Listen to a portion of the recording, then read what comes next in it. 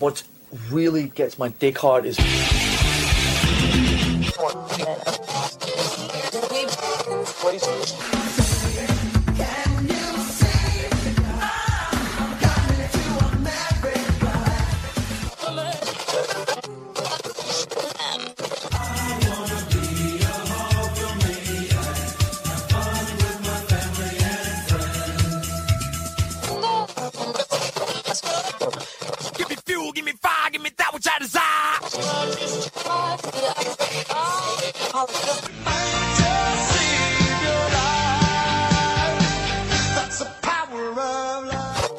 To license it.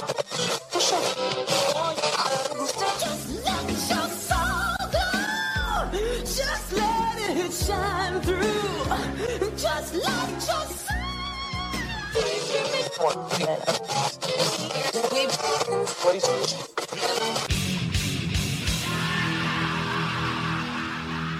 Welcome to another edition of Metal Up Your Podcast Radio. I'm Ethan Luck. Whoa.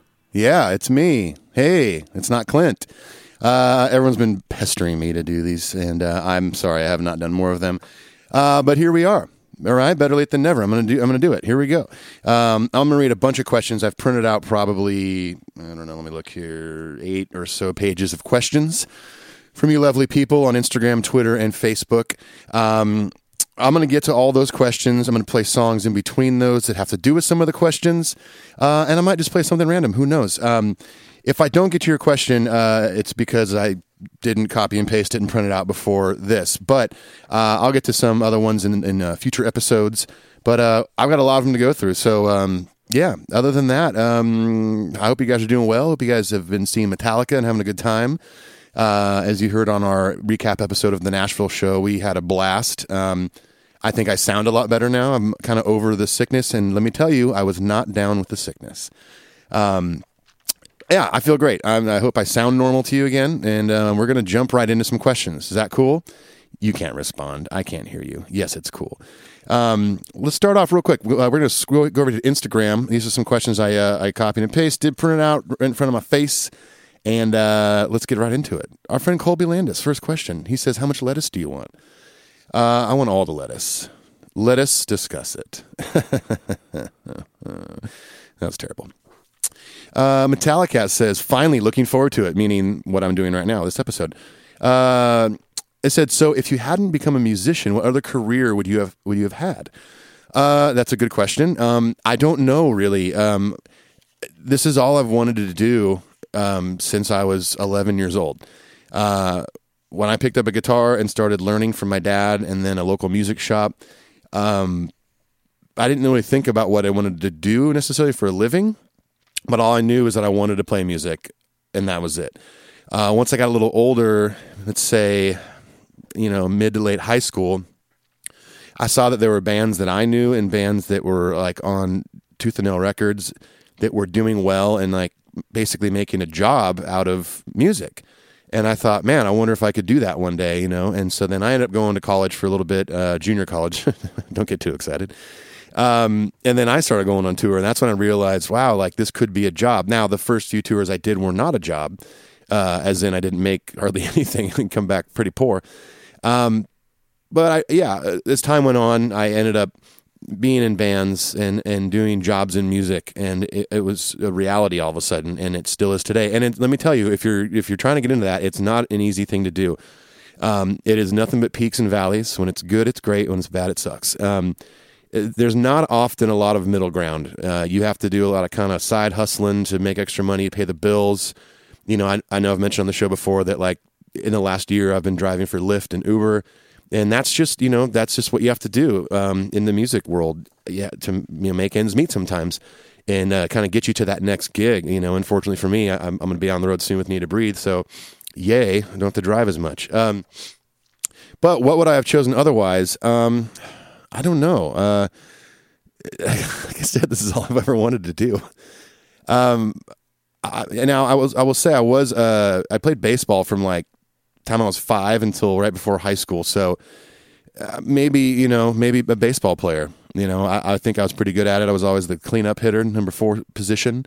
But again, man, music took over. Can't help it. So I hope that answers that kind of. You know, I always wanted to be a podcast host. That's what I wanted to be. Life of Cole says, yes, as in this episode. What are some of your favorite records you've recorded? Oh, man, there's a lot. Well, one of them, when I was in the band Reliant K, it was called Forget Not Slow Down, and that was actually 10 years ago this year. October, I believe it came out. So who knows? Maybe we'll get to do a 10-year anniversary show or tour or something. I don't know. There's a lot of logistics involved in putting together something like that, and I don't know if the other dudes would even want to do it. Actually, I do know a couple of them would want to do it, but maybe so. And speaking of, I know I should probably just get through more questions right now, but why don't I play a song from that record? That sounds like a good place to start, right? Or let me finish answering more of his question. Other records recorded on that he's asking about. The last two Matthew Mayfield records I played drums on. I love those. The new one's coming out March 1st, I believe. My friend Anna Rose, I recorded on her new record, which I don't know the exact release date, but I know on February 5th she's releasing the first single, and did that and the Matthew Mayfield records with Paul Moak. Paul, no, not here. Too early for Paul. Let's see what else. Some of the Supertone stuff I did was really fun. I'm going to play one of those actually later because that relates to another question here in the future. The Demon Hunter stuff was fun. I've got to do all sorts of cool stuff. I like doing it all. There's rarely been a time where I've gone in the studio with an artist or with the band I've been in and been like, that wasn't so fun. You know, it's making music with people is always a blast. Let me play an example of that Reliant K record. I'm going to pick a song. This one's called Sahara. This is one of my favorite ones. I got to do a lot of cool little drum things on it, and I don't know, just listen to it. I play drums on this record, and this is one of the records I'm most proud of with this band.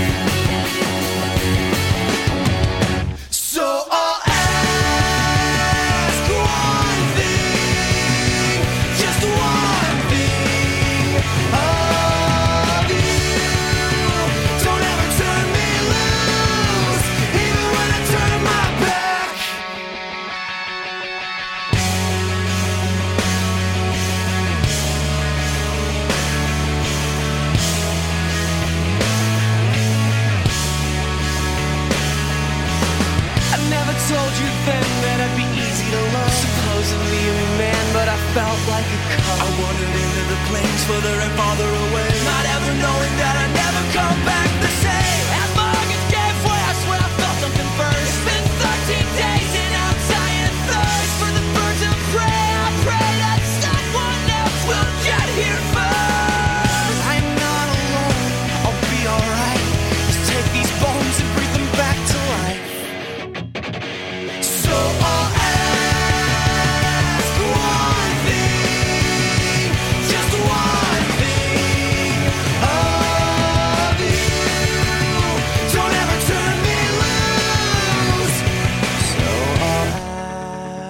ask one thing, just one thing of you. Don't ever turn me loose. Don't ever turn me loose. Don't ever turn me loose. Even when I turn my back. Whoa. There you go. Man, that's a fun one to listen to. That was produced by Mark Townsend, mixed by Andy Wallace.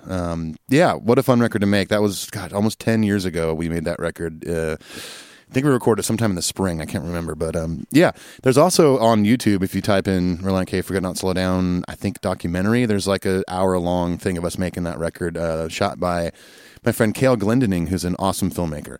Anyways, moving on. Let's get back to some more questions here. Angelo Gonzalez, would you like playing more, drums or guitar? That's also, that's another tough question.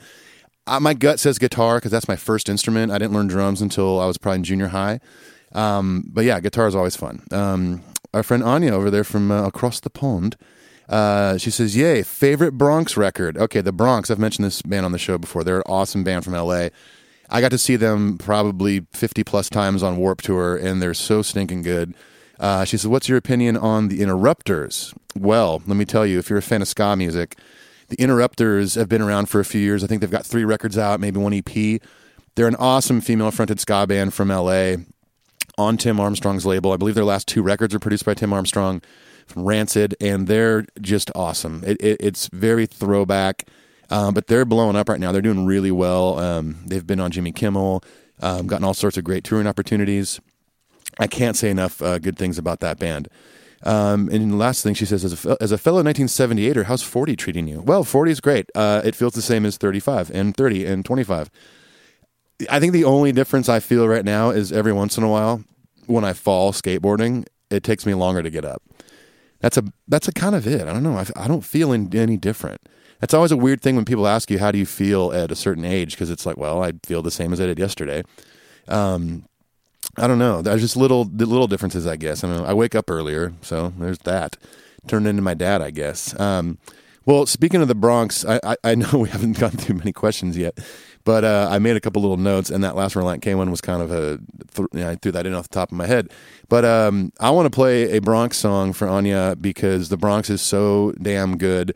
My favorite Bronx record, I believe, is I'm going to say it's their second record. It's just so good. And I know it sounds weird for me to be saying their second record, like I don't know the name of it or something, but no, it's actually called The Bronx 2. It's a fantastic record. Check out their whole discography. I mean, they're such a good band.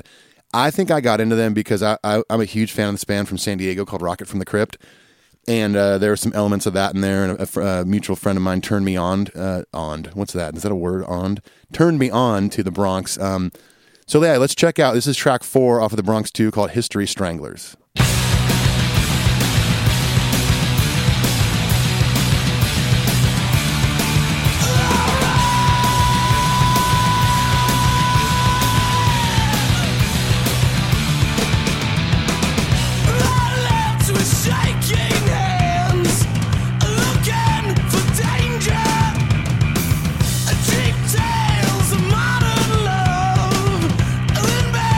Strangers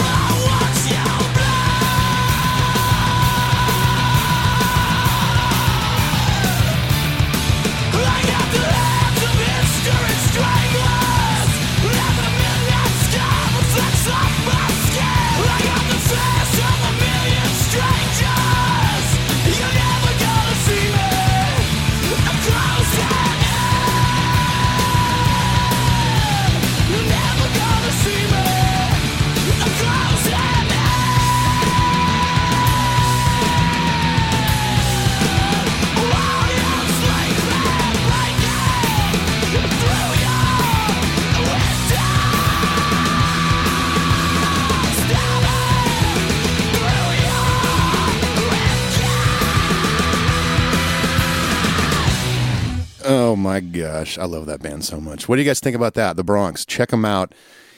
It's kind of punk rock. It's dirty. They're just good. And side note, they also have a side project called Mariachi El Bronx, and they've done, I believe, 3 records, maybe 4. I think it's 3. And it's them and a couple extra musicians literally doing mariachi music. And you wouldn't think that dude who just screamed like that can sing real beautifully, but he can. So check out the Bronx and Mariachi El Bronx. All right, back to more questions. Screen names are kind of tough to read sometimes.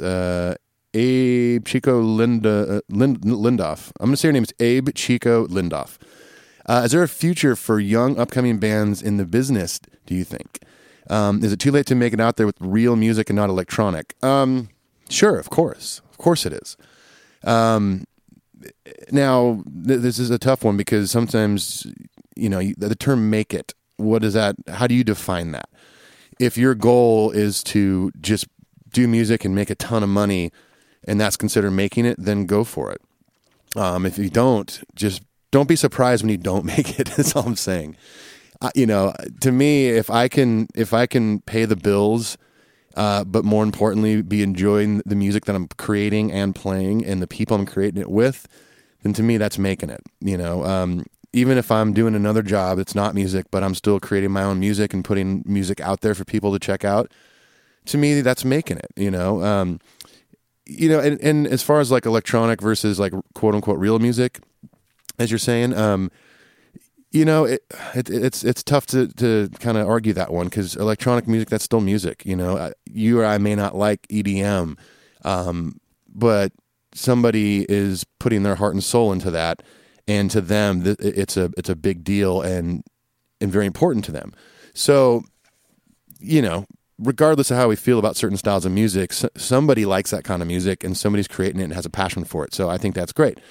Would I prefer there to be more rock bands out in the world doing really well than electronic? Probably. But that's not the state of music right now, unfortunately, and that's okay. It always comes back around. That's the thing. I don't know when it's going to happen again. Like, I think the last huge shift in music was during the early 90s, kind of Seattle explosion, Nirvana, Soundgarden, Pearl Jam, Alice in Chains, Mudhoney, all those bands. I mean, all that basically ended a genre of music that lasted a decade, which was glam rock. Some of it spilled over into the 90s, but it was pretty much done. So will that happen again in music? I'd say probably not, but I would like to be wrong. I would like to be wrong. But I think that there will be more waves of rock bands doing well and stuff like that. This is just what people like right now. This is just how it is, Anyways, moving on. Jacob Board says, who is someone or multiple people you have met that made you feel starstruck? Well, I'd say number one is James Hetfield when I met him in the John Wayne Airport years and years ago. I was pretty starstruck then. Who else have I met that made me feel starstruck? Oh, I met Chuck D one time from Public Enemy at a Record Store Day event at Grimey's in Nashville, which is also where Metallica played that little tiny club show. He was just standing around. He was emceeing in between a couple bands, and he walked off stage, and he was standing there, and nobody was talking to him. And so I was like, I'm going to go say hi to Chuck D from Public Enemy. And I did, and he was super cool. We took a photo together, and he was awesome, man. As far as hip-hop goes, just so you know, Public Enemy is by far my favorite hip-hop band of all time. Maybe I'll play a Public Enemy song a little bit later. Let's get some more. I can't talk this morning. Let's get to more. Oh my! What's wrong with me? Let's get to some more questions. Let's get to more questions, Earthlings. Okay. Jason Berry says, "What's it been like rehearsing with Need to Breathe so far? Are they welcoming dudes? No, they're total assholes, and I already quit." That's not true at all. They're awesome, super nice dudes. I'm really looking forward to getting on the road with them in about 2 weeks here. It's been fun rehearsing with them. I only did 2 rehearsals, and they were just kind of casual, very acoustic rehearsals. And I start production rehearsals actually in about a little less than 2 weeks.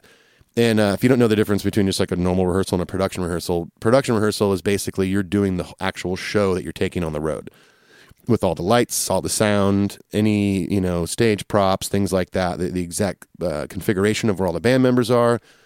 And you basically run the entire set list as many times as your heart desires. And just make sure it's like perfect and ready to go for the tour. So hope I answered that okay. Wormy Worm says, "Hey, Ethan, hope all is good." All is good. Thank you for asking. Just like you, I also play the drums and guitar. Anytime I meet somebody like this, I always ask them this question. Which one do you enjoy playing most, drums or guitar? Well, I answered that a little bit earlier. Guitar. Drums are so fun. I've got drums set up in my studio at all times, and I love playing them. Love it, love it, love it. If I was asked to go out on the road and play drums for somebody, I would say yes, of course. I wouldn't be like, well, I like guitar better. But, guitar is just, I've just played guitar longer, and it's the first instrument I ever learned. Another question from Anya. She says, can you recommend any other podcasts? Well, you're in luck. Aside from the ones we always mention on here, of course, Single Podcast Theory, the other Metallica podcast, Alpha Metallica, Speak and Destroy, things like that. But I've been listening to Conan O'Brien's new podcast, and also Dax Shepard has a podcast. If you know him, he's from Parenthood. He got his start with Ashton Kutcher doing that Punk'd show, which was hilarious. He's been in all sorts of stuff, and he's an absolute riot, and he's got a ton of great guests on his show. And Clint kind of makes fun of it sometimes, but it's, it's like a celebrity who interviews his celebrity friends. It's basically that, but he seems like a very down-to-earth guy. He's like clean and sober and has great conversations with people. One of the best ones is him and his wife, Kristen Bell. He has his wife, Kristen Bell, on the show, and the whole episode starts with them arguing. It's amazing. So, yeah, check those out. Here we go. Loud Rock says, dude, as the kick-ass musician you are today, if you went back to play in one of your earlier bands, how different would your gear be, or would you play the songs differently than you did because of better technique/experience? Well, I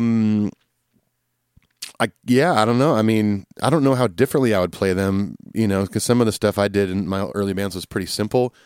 But even in a band like Demon Hunter, which was metal, I mean, I would play it like it was recorded, I think I would technically be, a better performer. But I don't think I was bad back then by any means. But I don't know if I would do much differently if I were to go back and play in those bands and redo it. Maybe there's some songs I wouldn't have let go on records, but whatever. Look, it happens, and you recorded it, you put it out in the world, and you can't go back and change it. So, just go along for the ride. Says, congrats on the gig. Can't wait to see you Need to Breathe. Thank you. We'll come on out to a show. And if anybody else wants to come out to a show, go to their website, check out their tour dates. I can't guarantee that I can get people in and stuff like that. I don't even really know anybody in this camp. So that would be, rude of me to assume I can go in there and start throwing names down on the guest list. But if you want to come out, buy a ticket, come on out, say hi, just hit me up on the socials, and maybe we can hang out and grab a cold one. All right, Andy Brown says, awesome, I'm excited to hear this. Well, you're hearing it. Was it easy to do the second EP of covers as opposed to the first one? He's speaking of the cover of Old Blackened EPs. Did some of the same musicians play on the reggae covers that you did on your that played on your reggae record? Only one. The female vocal you hear on my cover of Memory Remains is my friend Hannah Smith, who has an awesome kind of Americana duo called the Daily Fair. Check them out. I did everything myself on that one. That one I did all at home. I didn't have the luxury of going to Paul's studio and having all my other friends come in and play on it, so I had to kind of get creative and do it all in my own home studio. But it might have been a little easier to record the second one because I did it all at home. The first one was mostly done in hotel rooms, so that was a little more challenging just because I can only get a certain amount of things done per day and then wait a couple more days to my next day off and then, hack it out a little more. So it wasn't necessarily hard. It just took a little longer. All right. The whole story, 405, this is also from Instagram still, by the way, said, if you could have any signature series Metallica instrument, which one would it be? Well, I'm going to go ahead and say I would like a black James Hetfield Snakebite. I think my favorite guitar, which we did on an episode, is the ESP Explorer from the Black Album era. But I would not complain if some rich fan out there bought me a black Snakebite. Safe Hogue. I can't pronounce this screen name. SAIFHOQUE. Safe Hoque. Safe Hoque. Let's do that. 7. What's your favorite part about this line of work? Your least favorite, and why? Favorite part about it is just playing music with people. There's a lot of favorite parts about it. Playing music, interacting with crowds, feeling the energy from a crowd, getting to see all sorts of amazing places, travel all over the world. All that stuff's incredible. It's oftentimes it does feel like a paid vacation, you know, and don't get me wrong, there's a lot of hard work involved and a lot of sweat and a lot of tears. But it is the best job I've ever had. You know, it can be the most frustrating. Like I said earlier, it can be very good. It can be very bad. It's not for everybody. Some people will do one tour and be like, oh man, this sucks. I'm never doing this again. Other people like myself just get that bug and it's like, yep, this is all I want to do. I don't care that I only made $10 a day. I'm going to keep doing this. But you got to be smart about it too. You can't, you know, if you got a wife and kid and you can't be like, all right, honey, I'm starting a band and I'm going to go on tour and I'm going to go make no money. Like that's just not smart. But still practice your love of music at home. If you can't afford to go on tour, you don't have the means to go on tour, you don't have a booking agent, a label, all that stuff, you can still do great musical things in your own home, in your community, in your city, and yeah, all sorts of stuff. That's what I mean. That's how we all got our start. You know, you play as many local shows as you can and hope that something happens. But if not, you know, oh well. Least favorite, it's probably the travel part. Like as far as like inconveniencing things, like flying. I hate flying. I fear flying. I think I'm going to die every time. That's one of my least favorite parts about it, especially when you're going overseas and it's just like a 10-hour flight from this city to this city and turbulence and all that stuff. But that's probably my least favorite. There's not a lot of least favorites other than if you get on tour with some guy who's just a jerk and you have to see that person every day or something. But all right, here's the last question for the Instagram portion. This is from Adam Pastor. He says, "Hey Ethan, keep doing what you guys do. I've been listening to the show for about a year now, and it gets me through a day of work, just one day of work. My question is, do you ever listen to the albums that you've played on? And if you do, is there a favorite that comes to mind? Thanks." Every once in a while, it'll be late at night, and I'm done watching something on Netflix or done making music stuff.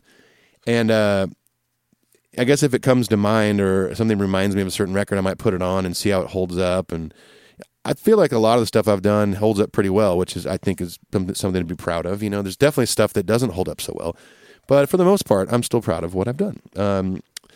So maybe I'll play something from my discography, maybe my solo stuff. I don't know. I could do something from that, or I could do something like super early.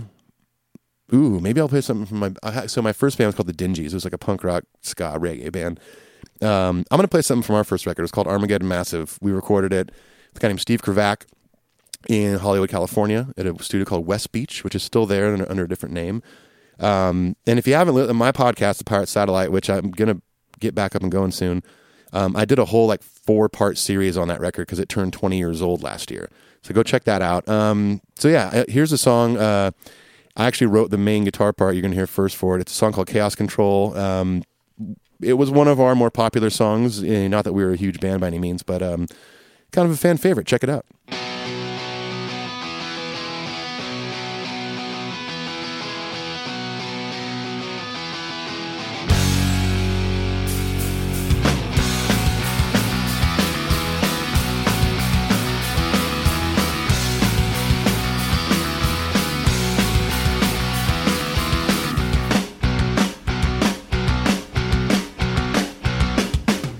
There's a few cars out at 2 o'clock, the limousine being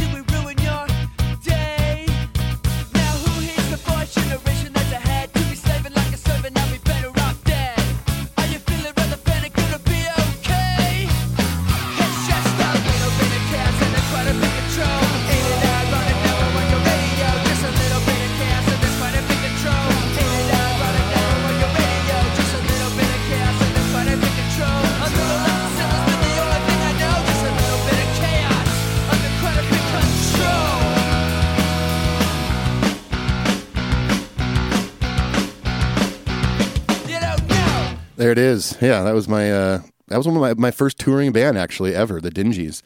I said at the beginning of the song that I wrote the main guitar thing, which I did, but I was actually the drummer in that band, so that was me playing drums. I recorded that when I was 18, so a little while ago. All right, so we're moving on. I went over to Facebook and copied some questions over to see what people are wanting to ask me. Chad Pollock says, how would you feel if they let Rob go and brought Jason back? Well, of course, it'd be so cool if Jason was back in Metallica, but I think I would feel pretty bad if they fired Rob and to get Jason back. As much as I would love Jason Newsted, that would be kind of mean. I don't know. I think it'd be kind of a bummer. Martin Hawkins says, if you could hear any S&M version of any Metallica song, which 3 would you choose? I would say Orion, for sure, would be on there. And The Unforgiven, it would be on there. What else? These are kind of fun because I have no time to think about them. I'm just like, let's see. I think The Outlaw Torn, probably. Sorry. No, I'm just kidding. I'm going to go ahead and say Fixer. I think Fixer would be awesome with an orchestra. What do you think? Would you choose that one? Would you? All right, moving along here. Dennis Dalgard says, hi, Ethan. When will we finally do that Lars Denmark episode? I'm not really sure what this means. I think it might mean... I think you're the dude on Twitter that sent us your impression of Lars, which, if I'm correct in this, is amazing. There's a lot of guys. It's really good. I can't do it. Not even close. I've practiced. Michael Bailey says, I know that you're a Social D guy. What do you think of the progression of the band and Mike Ness? They're still one of my favorite bands. Love the early stuff. I feel like Mike has grown as a songwriter with every album. It's about time for a new Social D album. I agree. Thanks for everything, you and Clint do. Much appreciated. Good luck on your upcoming tour. And, well, speaking of Social D, I want to play a song by Social D because they are one of my favorite bands of all time. I love the progression of this band. I didn't think their last record, Hard Times and Nursery Rhymes, was amazing. I think there's some really good songs on there, like Diamond in the Rough.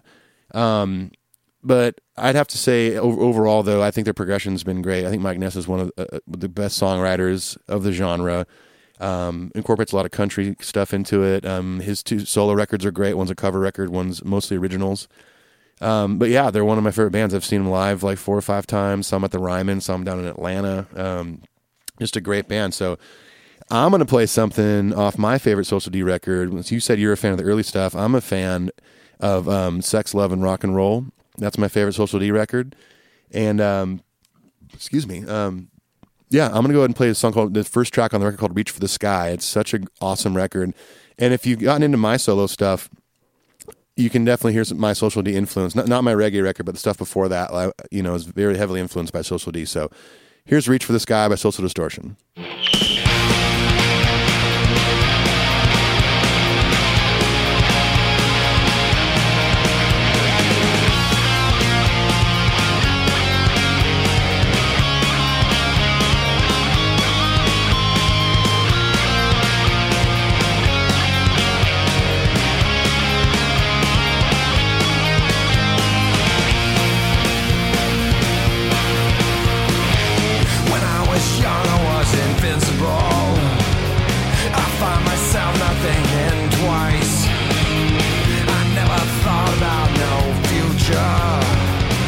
Just a roll of the dice.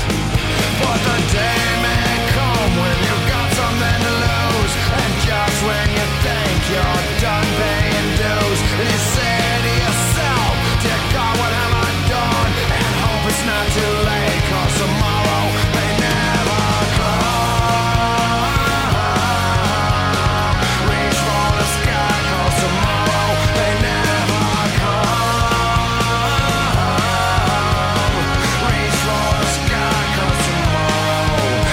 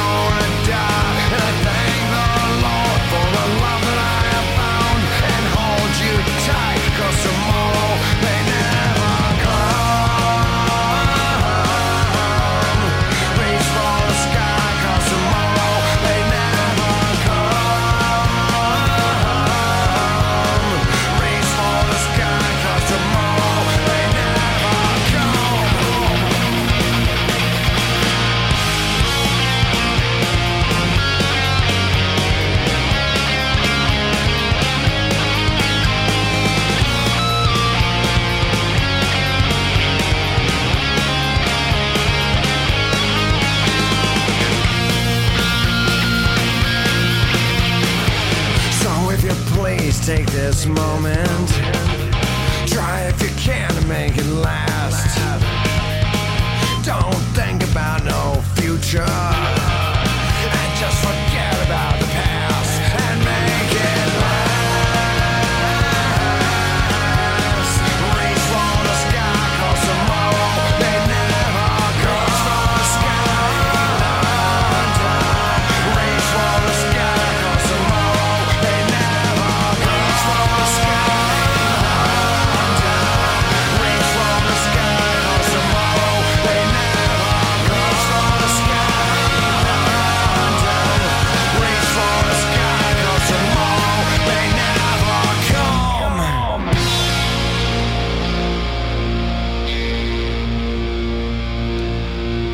There you go. I love that song. It's such a great record. I highly recommend getting that Social D record. It's so good. Again, that one's called Sex, Love, and Rock and Roll. It came out in like 04, I believe, or something. And they've only done one record since then. They kind of wait a long time to do records. Like, I'm talking like Death Magnetic to Hardwired length. Anyways, thank you, Michael, for reminding me to play a Social D song there, because everyone needed to hear it.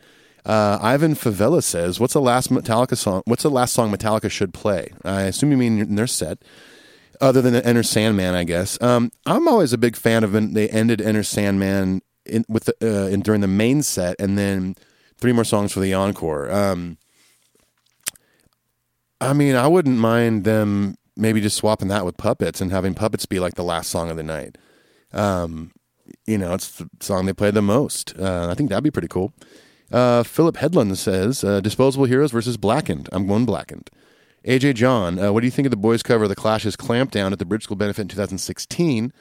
Also, I'm a big fan of both bands, so I'm interested to know. I thought it was great. The Clash is, next to Metallica, is my favorite band of all time. And Clampdown is such a great song. It's off of London Calling, by the way. If you haven't gotten into The Clash, I mean, come on, where have you been? You might know the song Rock the Casbah or Should I Stay or Should I Go? And those were like off their second to last record that got really popular. But The Clash, I mean, give them enough rope, Sandinista, London Calling, the self-titled. I mean, they've got a ton of great stuff. And there's also a great documentary, if you can find it, probably get it on iTunes or something, called West Way to the World. And that's an awesome career-spanning documentary that was done by a guy named Don Letts. All right. David Hamas says, I know that when you guys review an Anthrax album, you pick Among the Living. This album is a thrash classic. I rate it right up there with Puppets. Do you agree with this statement? Yes or no, and why? I disagree. Although I think it is a thrash classic, I think it's really hard to put that up there with Puppets. It's not far off. Let me tell you that. I'm not dogging the record by any means. Among the Living is my favorite Anthrax record. I listen to it frequently. I just think that Master of Puppets is in kind of a class of its own, that I don't think anyone can really achieve. I don't think there's a Megadeth, Slayer, Anthrax record that comes close, in my opinion. But I like a lot of that stuff, as you know, especially Among the Living. It's so good. State of Euphoria, I think, is another thrash classic. Brian Ward says, what encouraged you to pursue making a reggae album? Did you have any discouragement? Good question. Well, probably just my history with the music. Growing up in California, getting into punk rock, reggae, and ska music, that kind of took over my life for a long time. I was obsessed with it. I still love it. I still listen to it on a daily basis.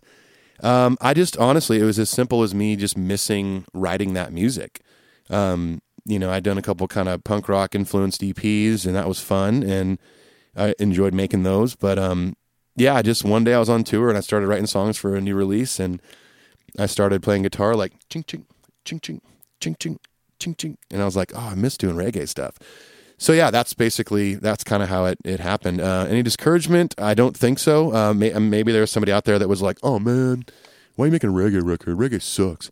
And that's fine if you don't like it. I make the music I want to make. I think, when you're at the end of your life and you look back and you made a bunch of music that, you made for other people, I think then, maybe it was dishonest or not genuine. I write what I like and I'll put it out. And if you like it, great. If you don't like it, that's okay too. I don't make music to please people. I definitely make music in the hopes that someone's affected by it. That's for sure. But the initial goal isn't like, I need to write something that people are going to like. I don't think Metallica did it that way, back in the day. Even with the Black Album, everyone calls that the sellout record sometimes. But I still think they were doing what they wanted to do, and that's kind of a good example to take. Where was I? Alex Vindic says, what are a few Metallica songs you'd love to see live but haven't been played at the shows you've attended? Mine are Damage Inc., Ride the Lightning, Bread Fan, My Friend of Misery, Unforgiven 2, and Carpe Diem Baby. Okay, well, I would love to see Unforgiven 2 and 3. I agree with you, My Friend of Misery. That's my favorite Black Album track. I would love to see that live. I'd love to see Struggle Within. I haven't seen that before. I still haven't seen Spit Out the Bone. So that would be cool too. All right. Frederick Brolin says, hi, Ethan. Hi, Frederick. If Cliff or Jason would walk in on you while recording the episode and give you one question to ask each of them, what would those questions be? Well, my question to Cliff would be, oh my God, how did you come back from the dead? That's my question for Cliff. I'd also ask him, what'd you think of Metallica's catalog post Puppets? I think he'd back a lot of it, to be honest. A lot of people disagree with that. They think like, "Oh, if Cliff was still alive, it'd still be a thrash band." I don't know if I agree with that. Ray Burton even said that. That's just it's his dad, but I don't know. I don't know if I agree with that. If Jason, my question would be, "Hey, do you want to record something together?" And he'd be like, "Yeah, man." I'd be like, "Oh, cool. Like cool. Grab a guitar over there. I'll set up some microphones and we'll do it." And he'll be like, "Yeah, man, it's cool. All right, cool." That's my new Sid impression. It's pretty good, huh? Kim Engberg says, hey, Ethan, what's up, bro? I would like to know what member of Metallica you guys would like to have on your podcast and what the hell you would ask him. I listen to your podcast every Monday, and I must say that Metal Up Your Podcast fucking rules. Best regards, Kim. Well, Kim, I mean, I think selfishly I would like to have James Hetfield on, but it's not, I don't know. If any of them walked in the door and wanted to be on the show, we wouldn't say no. But I personally, I think James Hetfield, because I just find his story fascinating. His upbringing with his family, sobriety, different outlooks on life, beekeeping. I mean, when I listened to him on a few podcasts, I was just very interested in what he had to say. But I'll take any of them, let's be honest. Otto Van Toorn? That's 2 O's. Otto Van Toorn. I'm going to call it that. Otto Van Torben. Hey, Ethan, could you comment on the YouTube doc about Cliff Burton by his sister? I found it rather confusing myself. Would love to get your take on it. Spoiler alert, I actually haven't seen it yet. I heard me and Clint heard a lot about it. I have not watched it yet, but I will. Okay, I promise. Bobby Alford says, you told me on Instagram you weren't going to do the 5th disc on the Injustice for All box set. I'm just wondering if you've listened to it. The bass is very audible, and the songs sound like they could have been on the record. No Kirk solo still, but the bass sounded good. Hopefully you guys have listened to it. Love the show, and the song "Let It Burn" is awesome, buddy. Oh, thank you. I have checked out the 5th disc. I know what you're talking about. Yeah, the bass it's much more audible. Kind of like we talked about on those episodes. It's like it's cool to listen to those things once, but they're not discs I would like regularly put on. Especially like the riff tape stuff. Like that's cool to hear the incarnation of certain songs, but it's not something you like. All right, guys, road trip, riff tape. And maybe you do. I don't know. If you do, that's fine. That's fine. That's your prerogative, in the words of Bobby Brown. All right. So that concludes the Facebook portion of the questions. We're going to move on to some Twitter questions. But before, Bobby had said he likes the song "Let It Burn" off my last record. So I'm going to, for Bobby Alford, I'm going to go ahead and play "Let It Burn" off my last record, entitled "Let It Burn."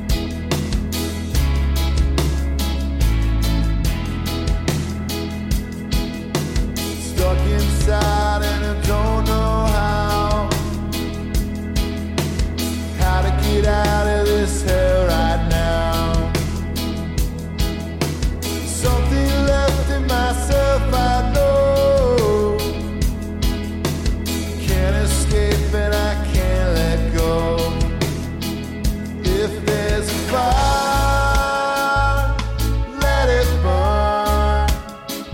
If there's a wound, let it hurt. If there's desire, oh, let it burn, let it burn, let it burn.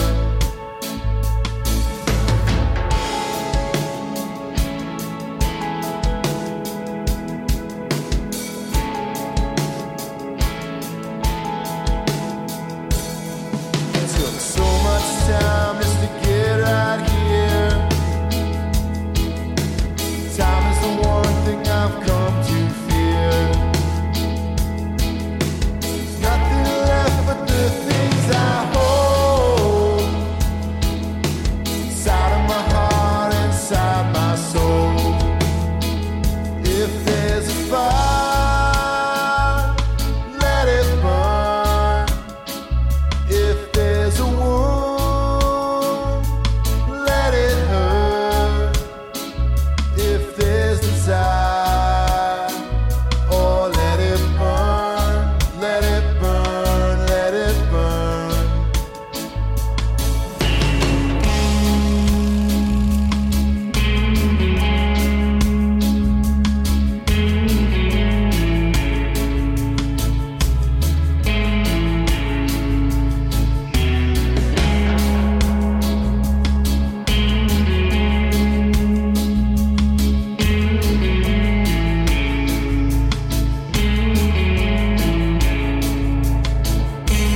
Something left in my soul, I know. And running fast, gotta take it slow. If there's a fire, let it burn. If there's a wound, let it hurt. If there's desire, oh, let it burn, let it burn, let it burn.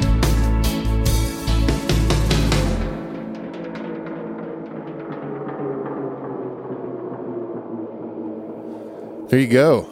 Bobby, that one's for you. Produced by Paul Moak, of course. All those sweet keyboard sounds in there, that's all Paul Moak. He crushed it on my record. I play keys a little bit, not very good, and not very well, excuse me, grammar, please. But Paul is a fantastic keyboard player, so he did all sorts of cool stuff on the record. Piano, organ, Moog, some synth stuff, Mellotron. Yeah, all sorts of cool little textures he threw in there that I'm very, very grateful for. All right, we're going to move on to some Twitter questions here. First one is from our friend Tom Kui from the Alphabet Metallica podcast. He says, Ethan, hope to get you back on the show soon. Dude, I'd love to be on the show and let you name the time or name the song, and we'll talk about it. He says, 2 questions, any good Warped Tour stories, and favorite closing song on an album? Well, I'm assuming you mean a Metallica album, or I'm just going to say a Metallica album. I'm going to say Dyer's Eve on that second question. Warped Tour stories. Oh, man. Well, I've done it twice. I did it in 2008 and 2011. Oh, man, what's a good Warped Tour story? Well, I don't know. I mean, I almost passed out while playing drums at one show in Phoenix. It was like 110 or 12 degrees when we were playing, and the sun was directly on the stage. It was only a 30-minute set, but it was miserable. Drank a bunch of water, and then we were hanging out by the bus after the show, and I think the low was like 100, so it was still just miserable outside.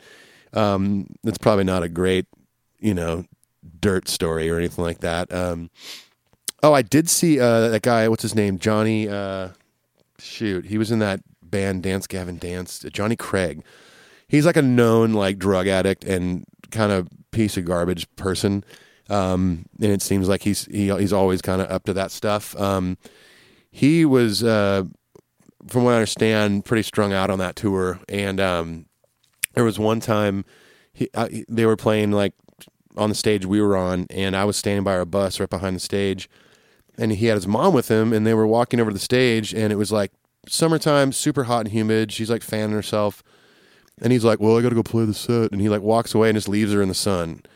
And she just looks miserable. And I walked over and I was like, hey, do you want a bottle of water and like a chair? She's like, oh my God, that'd be amazing. Like her son just walked away from his mom. I was like, come on, dude. But I did see him get slapped by Yellow Wolf one night. It was pretty funny. Anyways, enough about that. Bill, how do you say your last name? Bill Veronicos? Okay. Bill Veronica Mars. If an artist does or says something despicable, would you still support them? Would you still support the artist and listen to their music, or stop? Do you separate the artist from the art? Yeah, for the most part, I'd say yes. Like, I never got into Kanye West music, but I think he's a terrible person. He's done stuff on national television and things he says, and I don't think he's a good person, and I don't want to support that kind of music. But people will continue to. That's the thing. And there's, unless you do something all of a sudden, it's kind of unforgivable. I mean, people will still put money in that person's pocket. If an artist I like all of a sudden comes out as like insanely like racist or sexist, anything like that, then yeah, sorry, bye. Because I feel like if that person believes and you're buying their music or going to their shows, and you're financially supporting them and thus supporting what they believe, I guess, in a way. Not that you have to listen to music of artists that you believe everything about. Some people might not believe in God, but listen to like Christian music. Some people are believers and they might listen to someone who's an atheist, whatever. I think, that's okay, but I think when it gets into like hateful stuff, that's definitely where I draw the line. That's not gonna fly in my book. So if like an artist I love all of a sudden came out as like this massive racist and like member of the KKK, it's CDs are gone. Never, not doing that anymore. But yeah, good question though. Anthony Cortez asks, whose artist you've been rehearsing with? Sorry if you've already said it and I missed it. Well, you heard it earlier. It's Need to Breathe. Tags666 says, what favorite Clutch album? I can't honestly say I have a favorite Clutch record because I've never dove into their catalog like crazy. I've got a friend, multiple friends in this band called Lion Eyes who are awesome, and they've toured with Clutch numerous times. So I've seen Clutch play, and they're a great live band. But I haven't dove into their discography yet, and I should. I know they've been a band for a long time. But you should also check out Lion Eyes. They're a great band. Let's see here. King Nothing 1982 says, favorite Iron Maiden song?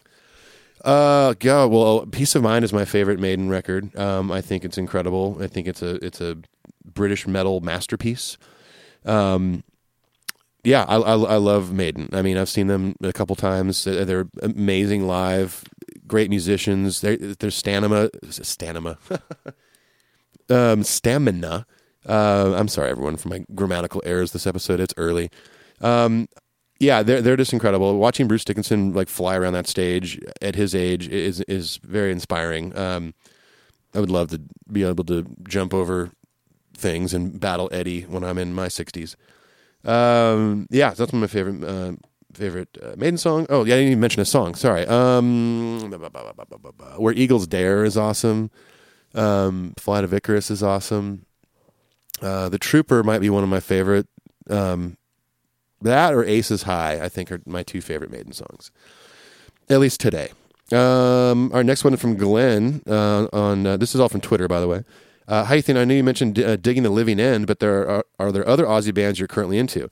Well, AC/DC. That's a little known Aussie band. They're awesome. I think Powderfinger is Aussie. They're cool. Midnight Oil. One of the Aussie greats, of course. Love Midnight Oil. Diesel and Dust and Blue Sky Mine are great records. Silverchair is awesome. There's so many good Aussie bands out there. A close friend of mine, he's actually originally from Australia, lives in the neighborhood here, and he will do this thing when we're hanging out at his house where he's playing music over these Sonos speakers, and once in a while he'll turn it to Aussie Hour, and he's like, for the next hour, listen to only Aussie bands. Slim Dusty, you ever heard of him? Slim Dusty, he was pretty fun, kind of like a old school country artist. G'day, g'day. Hi. You know what? I'm going to play Slim Dusty right now. I'm going to play Slim Dusty followed by a Living End song because I love the Living End. I'm going to play at least the first verse of the Slim Dusty song because it'll be in your head for the rest of the day. Enjoy.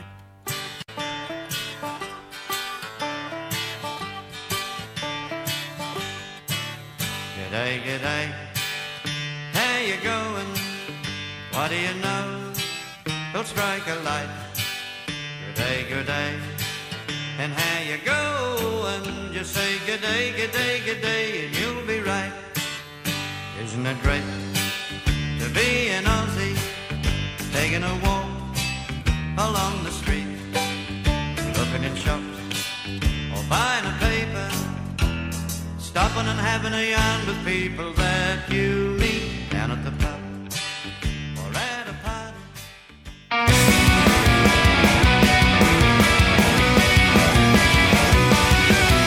Last night I had me a dream, son. The end of the world could be seen. No sign of life could I feel, son. Nothing was what it had been. Black as the night, life out of sight. You can't imagine the scene. Well, last night I had me a dream, son. The end of the world could be seen. But I didn't know where to turn, son. The absence of life was obscene. The end of time, just in my mind. I know that it's hard to believe, and I can almost see the end of the world. Yeah, I can almost see the end of the world.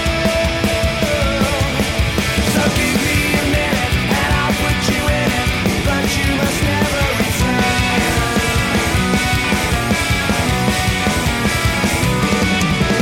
It could occur any day, son. Just you remember and pray. You have what you love, now love what you have, and maybe then you will last a bit longer. Black as the night, life out of sight, where you can't imagine the scene. And I can almost see the end of the world. Yeah, I can almost see the end of the world. So give me a minute, and I'll put you in it, but you must never return. Last night I had a dream, the strangest that I'd ever seen. Yes, you were there and you were telling everybody not to worry, just let it be.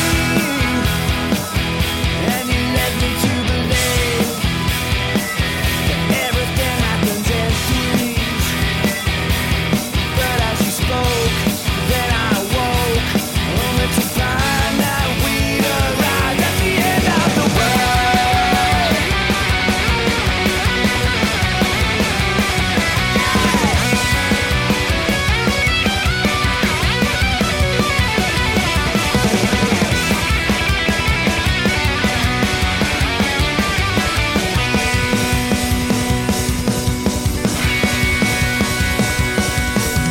Last night I had me a dream, son. The end of the world could be seen. Black as the night, life out of sight, where you can't imagine the scene. And I can almost see the end of the world. Yeah, I can almost see the end of the world. So give me a minute, and I'll put you in it, but you must never return. So give me a minute, and I'll put you in it, but you must never return.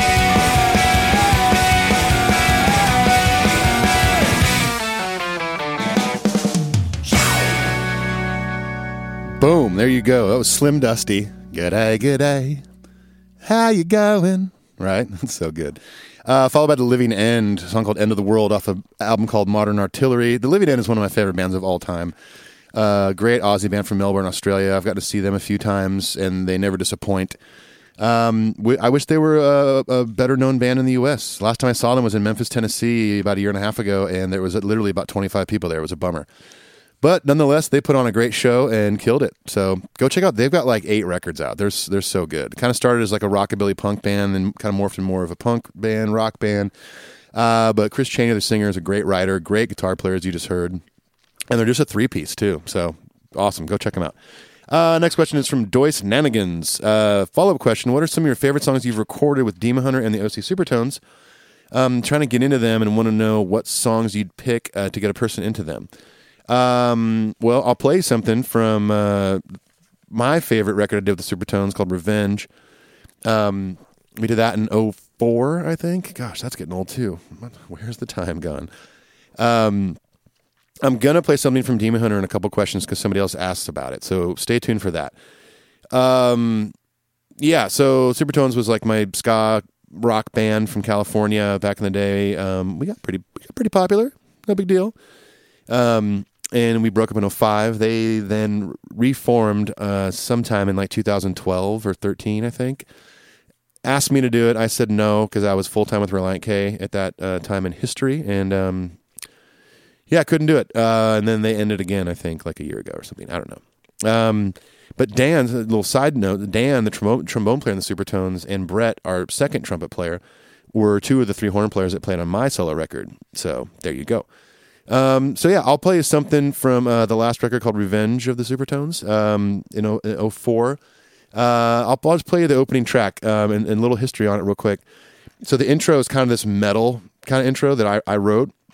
So in our history, we had this thing on records, some that I was on and some not, where the band would play an opening to a Metallica song. So it would be like, the first record was like Am I Evil, even though it's not Metallica, we know. Second record was Creeping Death. Third one, I think they did Damage Inc.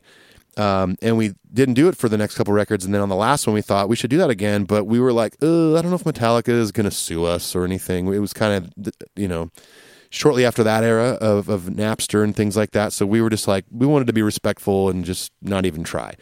So I wrote something that I felt sounded Metallica-ish. So that's what the intro is on this song you're going to hear. And then it's kind of a ska rock song after that. So enjoy. This is called Wake Me Up on Time.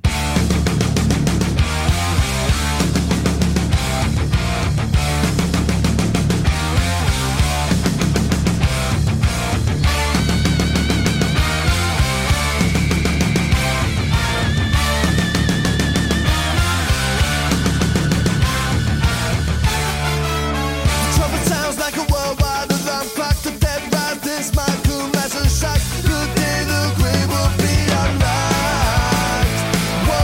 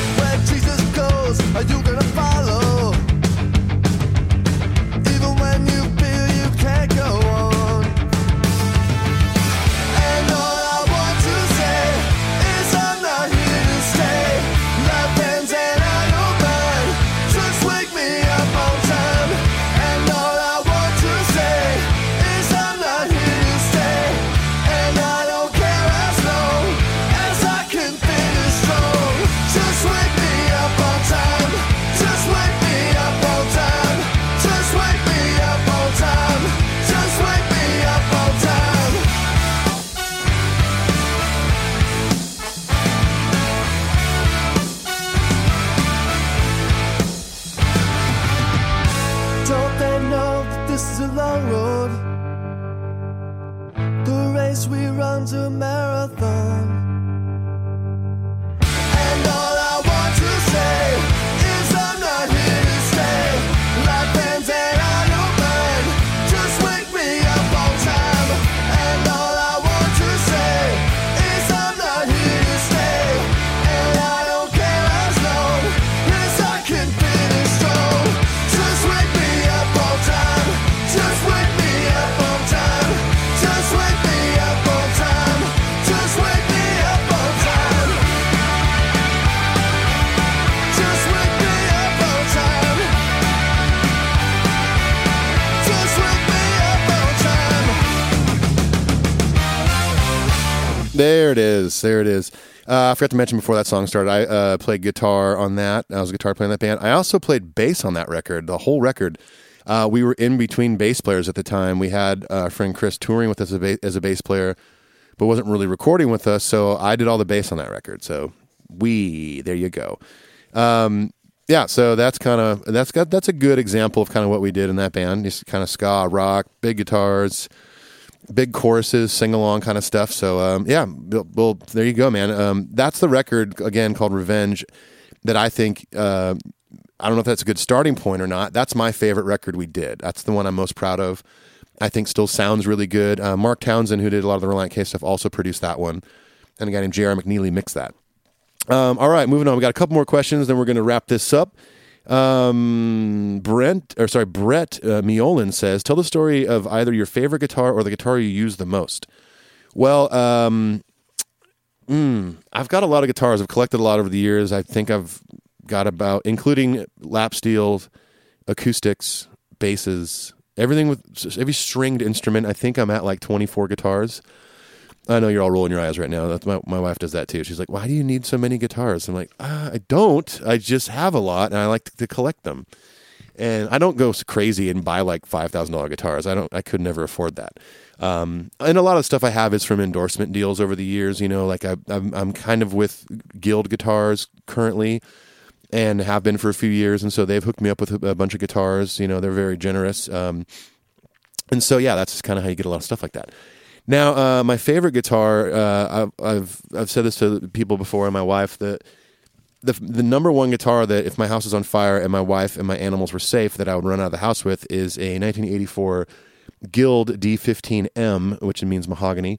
It's an acoustic guitar. It was my first good acoustic that my dad helped me buy when I was, I believe I got it right towards the end of high school.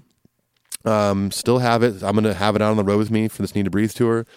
It is my favorite acoustic I've ever played. And, you know, it's not worth a lot. You know, I've got guitars that are probably worth a lot more, but this one in particular just is the most important to me on a sentimental level. And yeah, that would be my favorite guitar. I remember seeing it at a guitar shop called Mission Music in Mission Viejo, California. And I would go. I really wanted it, and so it was on consignment. And so I had a friend that worked there. It was one of my dad's friends, a guy named Paul Stebner. Who, by the way, if you live in California and get guitar work done, go to Guitar Remedy. Paul Stebner is his name. He's one of the most amazing luthiers in the business. But yeah, I saw it and I really wanted that one because it looked like my dad's old 70s Guild. When that 70s Guild was one of the guitars I learned on when I was a kid. And so I wanted one that looked like my dad's. So I had, you know, a little job. I think I worked at Diedrich's Coffee out in California for a while. And I'd take a little tiny bit of my paycheck, even if it was $20, and I go down there and put it on the guitar and kept trying to pay it off. And then for my birthday that year, my dad went in there and I think he paid the last $100 off and bought me a case for it. So still have the guitar, still have the same case. Yeah, that's that one. I'd say a very close runner-up is it's a Gretsch Anniversary. It was my first Gretsch I ever bought. I got into hollow bodies probably in the late 90s. Like I got like an Epiphone Dot one time.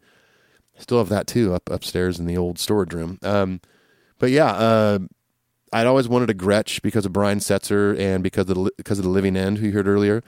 And the back, I believe it's the back cover of the first Living End record. Chris Chaney is playing an anniversary, and I saw the colors of it. It's officially it was called Two-Tone Cadillac Green because back in the 50s they would get colors from Cadillac. And I just really wanted one. And I had a guitar. I had a hollow body Gibson 135 that was stolen while on tour.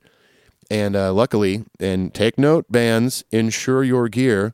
It's not expensive. We had our gear insured, so I got the insurance claim for it, and I was able to go buy this Gretsch Anniversary. So that's probably the number 2 I would run out of the house with if it was on fire. I got 2 hands. I can take 2 guitars. No big deal. All right, moving on. We got a couple questions left. Ralph Savetto says, "Hey, Ethan, fan of Demon Hunter here." Oh, very cool. I basically want to know everything about your time in the band. Everything, huh? Well, I don't know if I have time to do that. I have to go do some things today, and I got to wrap this episode up soon.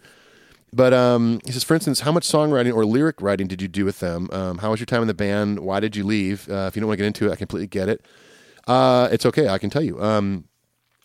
Let's see. In the band, I didn't actually do a lot of... I did no lyric writing. That was all Ryan Clark. Demon Hunter is Ryan's thing. He started it. It's kind of his baby. So I would write a couple riffs and email them to Ryan and stuff like that, but we never really used anything. The only writing I did was I would basically come in and play and write all the leads and little extra guitar parts over choruses and things like that. So I wrote those little things kind of after the song was already done. And so my challenge was to go in there and basically kind of write and complement what Ryan had already done. And it was really fun and very challenging. I had a great time in that band. I have zero bad things to say about my experience in that band. I mean, those dudes were awesome. And speaking of, why I left the band, it was one of the hardest decisions I ever made. Now, Demon Hunter was a very part-time band. We would tour every other year, and on those other years, we'd record a record. I did 2 records, one called The Triptych and one called Storm the Gates of Hell. In that time, I was also full-time with Reliant K and on tour like crazy. And it got to the point where my then guitar tech, now Demon Hunter guitar player, Patrick Judge, he would fill in for me for a couple of things that I had to miss. And I got to the point where I felt bad. And coincidentally, Don Clark, Ryan's brother, the other guitar player, who's a great friend of mine, his graphic design company was blowing up called Invisible Creature, and he was getting swamped. So the 2 of us kind of left the band at the same time for pretty much the same reasons. We were just too tied down with our other work. All the dudes in the band were cool with it. They understood. Ryan encouraged it. He was just like, I would rather you go do this and have a full-time job in music. He's like, Demon Hunter can't provide that, obviously. They're, and then Ryan's a full-time graphic designer too. John Dunn had a full-time job. Everyone had full-time jobs. So that's essentially why I quit. There was no hard feelings whatsoever. I still love those guys. I still see them when they come to town, and hang with them. But those are some of my favorite touring memories ever. It was awesome. And speaking of which, I'm going to play you, Ralph, one of my favorite Demon Hunter songs. And this one is off of The Triptych, the first record I was a part of. This one, live when we would do it, it would feature Dave Peters from the band Throwdown, which is an awesome band if you haven't checked them out. But yeah, this is called Fire to My Soul. It was a super fun song to record. Yeah, I don't know what to say about it other than you need to check it out. Get into Demon Hunter. They're about to put out 2 albums right now. One is like more of a super heavy kind of metal record. The other one is going to be more melodic, I guess, from what I understand. But yeah, follow Demon Hunter because they've put out plenty of amazing records since my time in the band, and I can't support them enough, and you guys should too. So here's Fire to My Soul.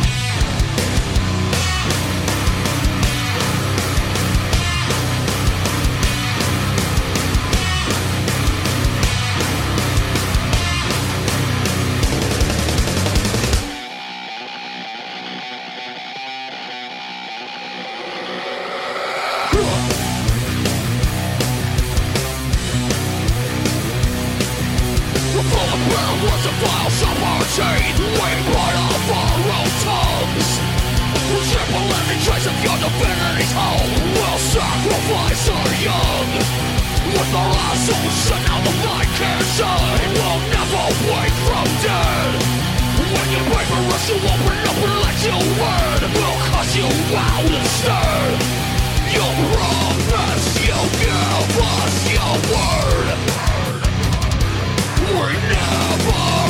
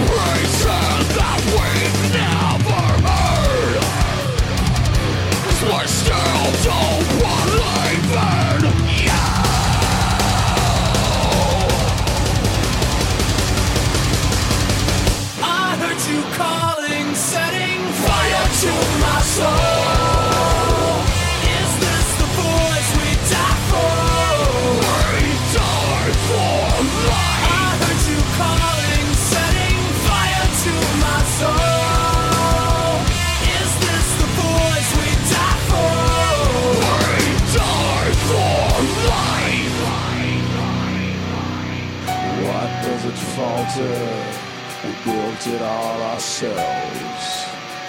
Why does it hurt so bad, forsaking all this help? Why are we choking on pills designed to heal? We threw our hearts away 'cause we're too afraid to fail.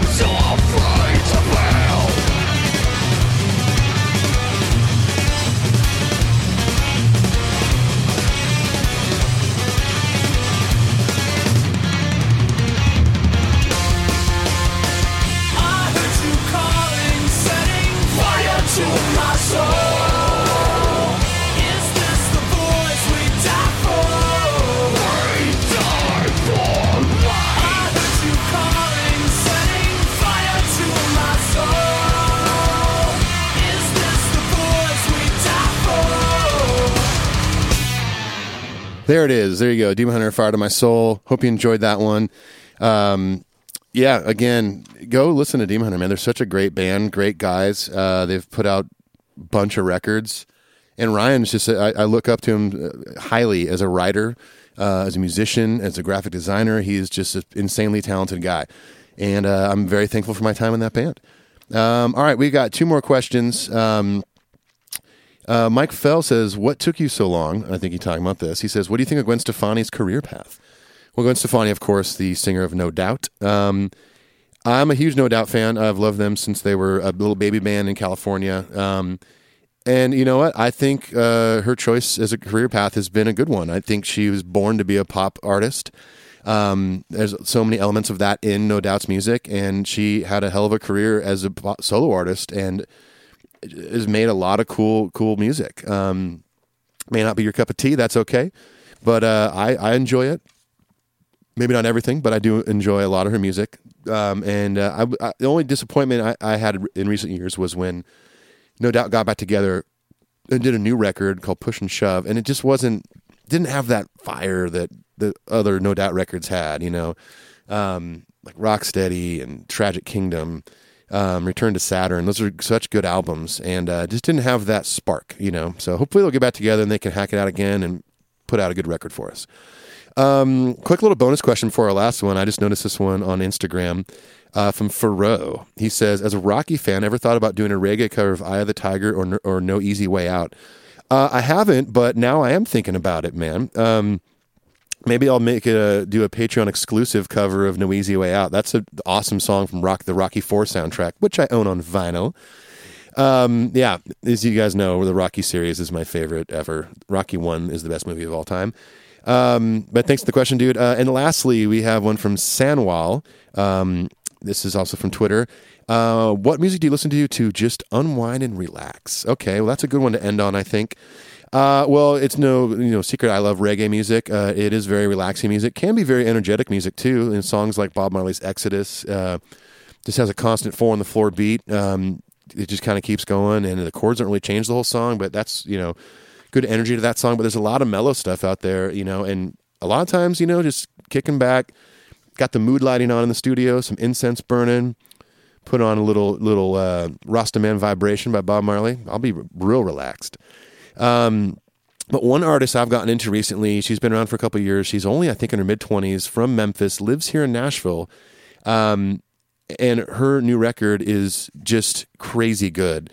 Her name is Julian Baker, and she has a song called Turn Out the Lights, which, I'm sorry, the name of her record is Turn Out the Lights, and I want to play you the title track, Turn Out the Lights. So she's like this tiny little girl who is an amazing guitar player, great with pedal work, does a lot of looping, a lot of cool little padding effects underneath what she's playing. A hell of a songwriter, and I was really surprised by her record because there's no drums or bass on it. It's all guitar and piano, and that's what she does live. She just plays by herself, and it's some of the most beautiful music I've heard in a long time. I can't get enough of this record. I've been listening to it like crazy. I need to get the vinyl of it. And yeah, this is good, relaxing music. I've often just chilled down in my studio late at night, just have this cranked, and it's very soothing. And again, she's got a great voice, great songwriter. Look her up, Julian Baker. She's awesome. This song's called Turn Out the Lights. I'm closing with this one. Thank you guys so much for listening. And we'll do it again. I won't take as long this time. Okay, I promise. And I didn't quite mean to make this whole episode with a lot of my own music, but a lot of you guys are asking about it, so I figured give the people what they want. It was fun to share some of my musical history with you guys. I enjoyed doing it. It's fun to listen back to those songs. Anyways, go, check us out on Patreon, check out our website, email us, all that fun stuff. And we'll see you guys later. This is Julian Baker with Turn Out the Lights.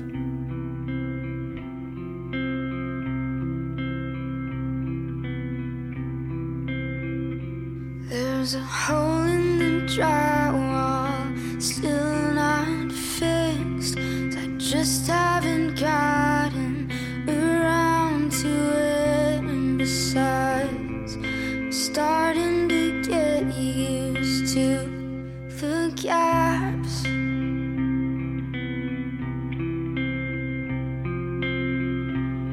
Say you wish you could find some way to be so hard on myself. So why is it easy for everyone else? I'm not always like this. There's always tomorrow, I guess.